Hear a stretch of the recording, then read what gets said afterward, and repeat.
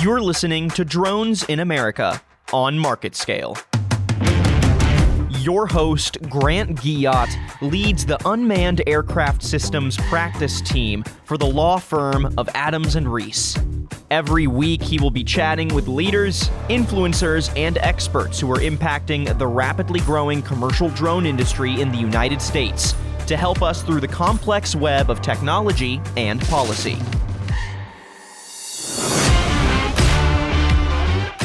Welcome to Drones in America by Market Scale. I'm your host, Grant Guillotte, leader of the Unmanned Aircraft Systems practice team with the regional law firm of Adams & Reese. In this week's episode, we are joined by Frank Segarra, founder and CEO of Conexicor. Conexicor is a nationwide UAV drone solutions provider specializing in aerial data collection, image and video analysis, surveying, and geospatial mapping services. Frank, thanks for joining us today and welcome to the program. Good afternoon, Grant. Thank you for having me. I'm looking forward to our discussion.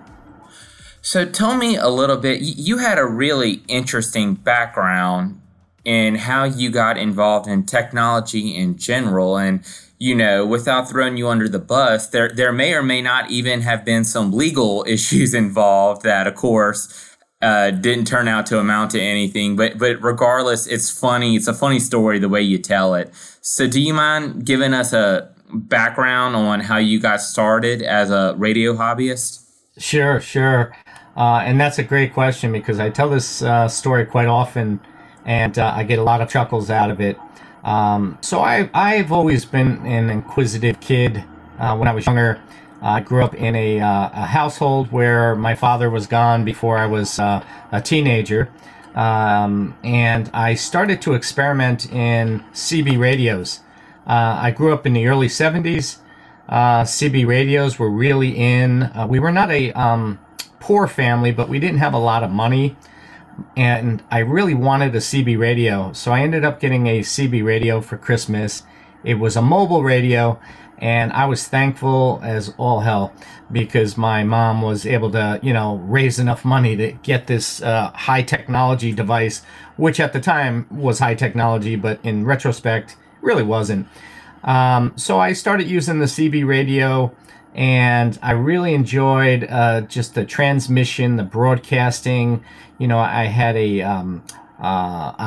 my handle was Yogi Bear on the radio, so it was really cool. But we lived in kind of a congested area of the city, and there were areas where they couldn't hear me. So I did some research on how to tweak the electronics in the CB radio to the point where I had more of a transmitter power base to get further out. Well, as I got further into, research in that technology, I got the CB radio up to, what they call ham radio standards, where I was able to get so much boost out of the CB that I was talking what they call skip radio in CB land, where, every now and then a regular CB radio will get into a skip from a sunspot. But instead of me getting a skip from a sunspot and then bouncing my signal to another area of the county, state, or country, I was doing it because I was boosting up the power on the CB. So I was actually talking to Australia, I was talking to the Philippines, people in the Caribbean, and they would send me all sorts of postcards saying, hey, we made a connection with this ham radio operator in New Jersey. And the reality was, it was very illegal. You weren't allowed to, tamper with the transmission on a CB radio, let alone any type of transmission without a special FCC license. And there's a lot of implications. So after several months of doing this, we get a knock on the door at my home. And my mom answers the door, and it was the FAA. How old were you at the time, Frank? Oh gosh, I had to be 11 years old. Wow. It was the FAA and FCC agent, and they wanted to find out who this Yogi Bear with certain call letters was. So my mom said, you sure you want to talk to him? And they said, we absolutely have it. We're here to talk to them. There's some illegal activities going on. So my mom calls me out of my bedroom, and here I show up at the door, and I'm this chubby 11-year-old kid. I'm not even a teenager yet. And they said, are you Frank Segura? And I said, yes. And are your call letters this? And I said, yes. And they were hysterical. They said, oh my God, how in the world have you been communicating to all these different locations? They must have thought you were a spy or something. It could have been anything. This was in the 70s, so there was a lot going on. So I took them in my bedroom and showed them my whole ham radio or CB radio setup. And I was actually in the process of tinkering with another device to minimize some hum that I was getting, because I was getting so much amplification that I was creating a little bit of AC hum. So long story short, the agents, they just gave me a warning. We ended up keeping in touch with those agents for several years, and my stepfather had been in the Navy. And between the agents and my stepfather, they talked me into joining the Navy just because of my background, my ability to tinker around with a piece of electronics and actually get it to work, to do what I wanted it to do. And that's kind of what started off my technology lifestyle. And the fact I was in the Navy on an aircraft carrier kind of kicked off how I got into aviation. So that's going to be my next question. How did all this kind of dovetail into your involvement with unmanned aircraft systems? Well, the funny thing is, I was on an aircraft carrier with manned aircraft, and I was an electronic technician. I was what they call an AQ5 on that aircraft carrier. So I was very involved in the radar and reconnaissance systems on the aircraft. So it always has been in my blood to be involved in aircraft. And once I got out of the Navy, besides wanting to play guitar, I always loved playing around with remote control airplanes and little rockets.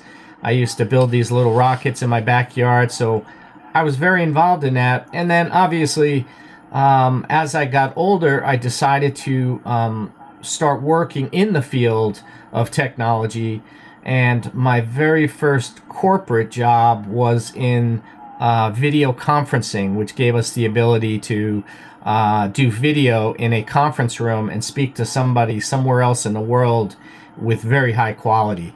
That was kind of my footstep into unmanned technology, in a sense that you didn't have to be there live, you could be remote. Now, I kind of want to jump straight into a connection of all the great things Connexicor is doing. I work with and deal with a lot of different companies in the commercial drone industry, and many of these companies specialize in one area, whether it be data collection, analytics, surveying, mapping, pilot networks, but you guys kind of do it all. And on top of that, you do training as well for companies and agencies that are looking to implement drone programs. Tell me a little bit about how Connexicor got started. Well, Connexicor, so I worked 16 years for that video software company that I got the majority of my corporate experience with technology. When I left the company after 16 years, and that's a funny story in itself, where the CEO told me at a Christmas party that I was making more money than he was making, and that salespeople should not make that kind of money. That had to hurt. Yeah, it really did hurt, and it was writing on the wall for me, and I decided to start my own business, and that business was Connexicor. And basically the name Connexicor came from Connecting Core Technologies. So at the time, I was a consultant working with about 25 different technologies that were more in the unified communication space. So unified communications being conferencing, being video, being connectivity. But at that time, it was such a saturated market. I started for about a year. And then in 2016, the FAA loosened up regulations and created Part 107. And Part 107 now allowed pilots or people that flew drones to be able to fly commercially and earn a living doing it.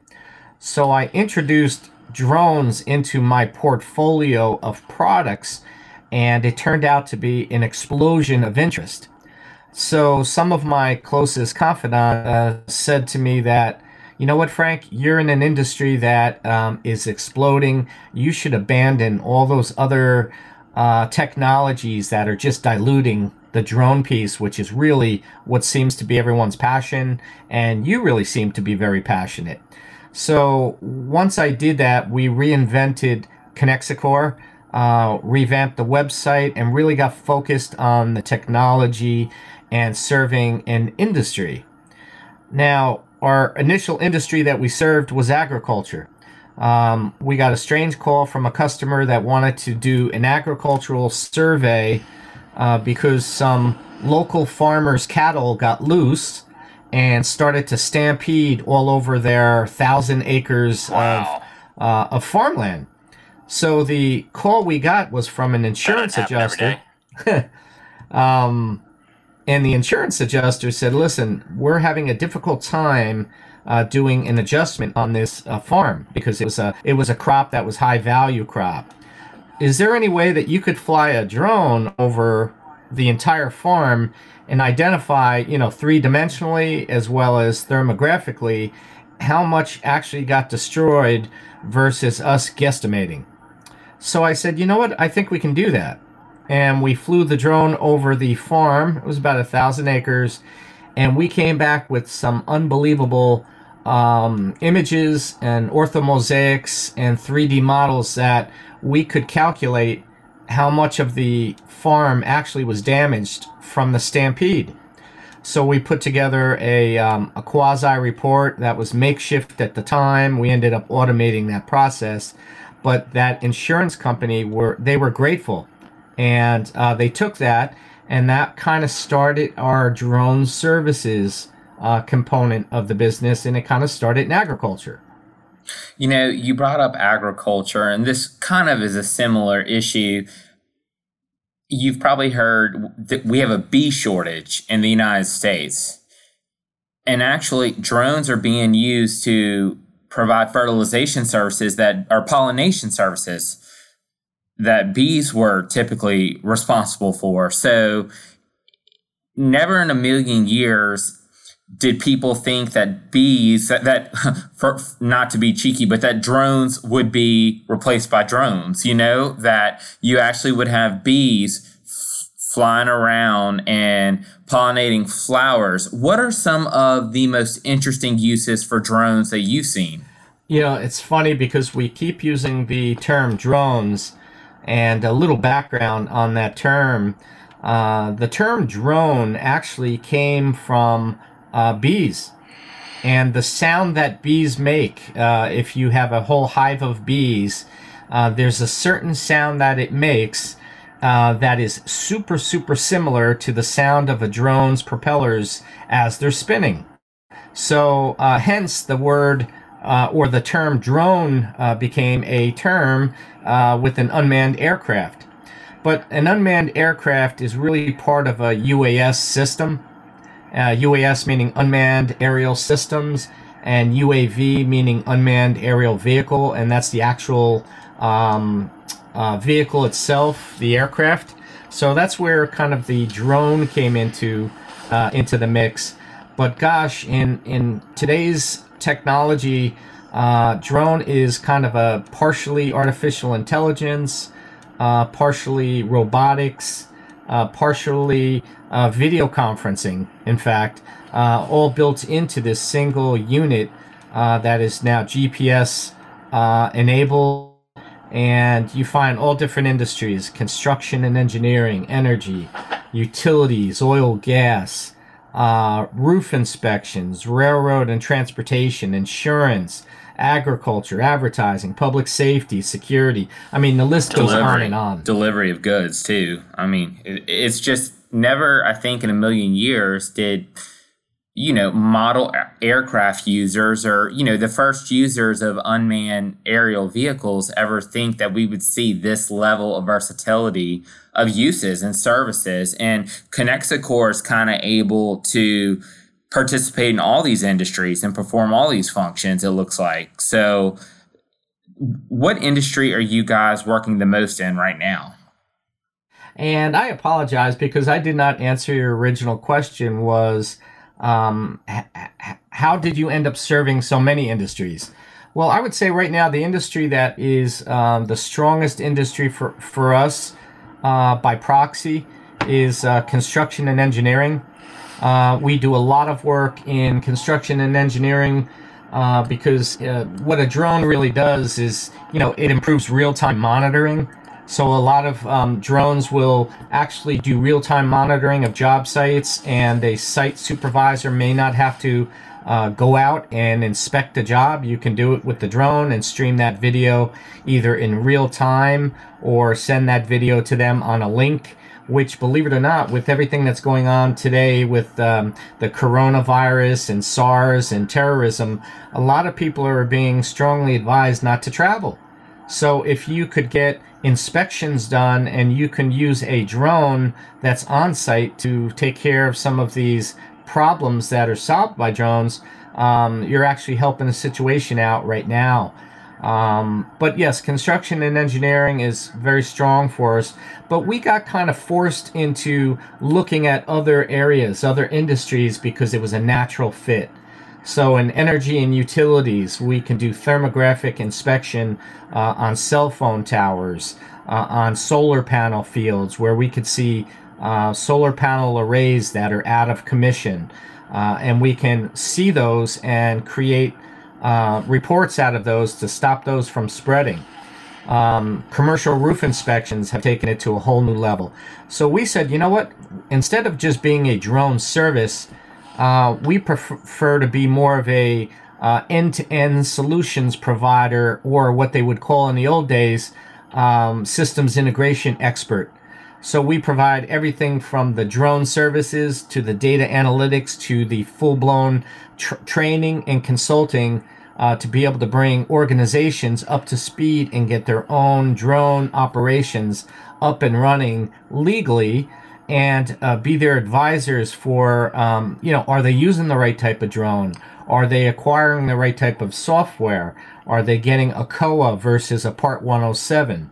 There are a lot of these components that a lot of operations, such as public safety, they need someone to advise them. And we're finding that the training and consulting area of the space is actually exciting, because you're basically taking a newbie or somebody that might have had a little bit of information, and you're able to train them and actually grow them into this business. And Frank, I'm glad you said that, because that's such a big part of my day-to-day practice. I'm frequently working with end-user industries that are trying to incorporate drones, and they don't know where to start. So if I am an end user or even a public safety agency, I catch wind of what drones are doing, how they're being used more and more, how they're saving lives, but I don't know the first place to start. What do I do? Exactly. Well, most people, today, very rarely use the yellow pages like we did years ago, as, in the 70s and 80s. Most people today will go on Google and they'll type in drone services or drone consulting or drone training. And that's kind of where they'll start. And where our experience really shows in the corporate world is most of my team, we have 25 plus years of experience working not only in business process consulting, but in just giving a good old-fashioned presentation to a board of directors that are ultimately making that decision. A lot of the drone companies that have popped up over the last few years, they're technologically very savvy, but a lot of them don't really have a lot of enterprise corporate experience, which might help better their business where we do. And we often look for veterans. We look for ex-law enforcement. We look for first responders to be part of our team. But our core background is really in IT, telecommunication, and project management. That's where we've had the most experience, and that's what makes us a heavy draw to be able to go into all these different industries. And Frank, one of the great things about you guys is that you are a full service turnkey shop.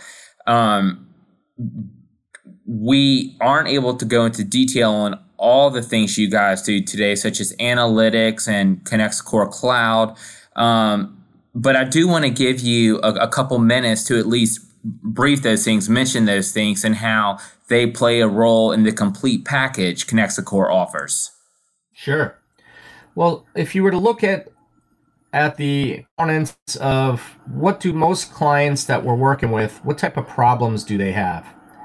Some of the problems might be identifying trends that are good or bad. The old-fashioned ways for boots on the ground, for measurements to be done by hand or by laser transit. Today, we can identify those trends, good or bad, from a drone. Another area is mitigating dirty, dangerous, and dull jobs. It's pretty dirty crawling up on a 100,000 square foot roof and looking for hail damage and putting chalk marks on it when we could survey that roof without putting a single footprint on that roof. Or identifying hazards and enhancing safety before the construction project even starts. We can identify those hazards and enhance the safety and create, certain types of entrance and exit points on a brand new construction site. Think about communicating progress. There's a project manager associated with just about every single industry you can think of. If you could get that project manager the information faster, then that project manager can communicate that information to its stakeholders much quicker. And then there's tracking of assets. If you have assets that are either installed or sitting on the ground, you can track those assets, which ultimately improves the workflow, makes it more efficient. So if I were to talk about it at a high level, the draw of drones is saving time and money, and companies use drones to save time, save money, boost safety, because drones can go in places where humans generally will find very risky. Absolutely. Well, Frank, we really appreciate you coming on the program. Connexacore is clearly a full package solution, and I wish you guys all the success, and congratulations on all the success you've had so far. It seems like you guys are only poised to grow, given that drones are increasingly being utilized, and with recent developments and eased regulations and increased public acceptance are only going to help further increase drone use. So best of luck to you guys, and I'd love to have you on the program again. Well, thank you, Grant. We'd love to be on the program again, and we're excited to see what happens in the industry moving forward. Great. Thanks, Frank.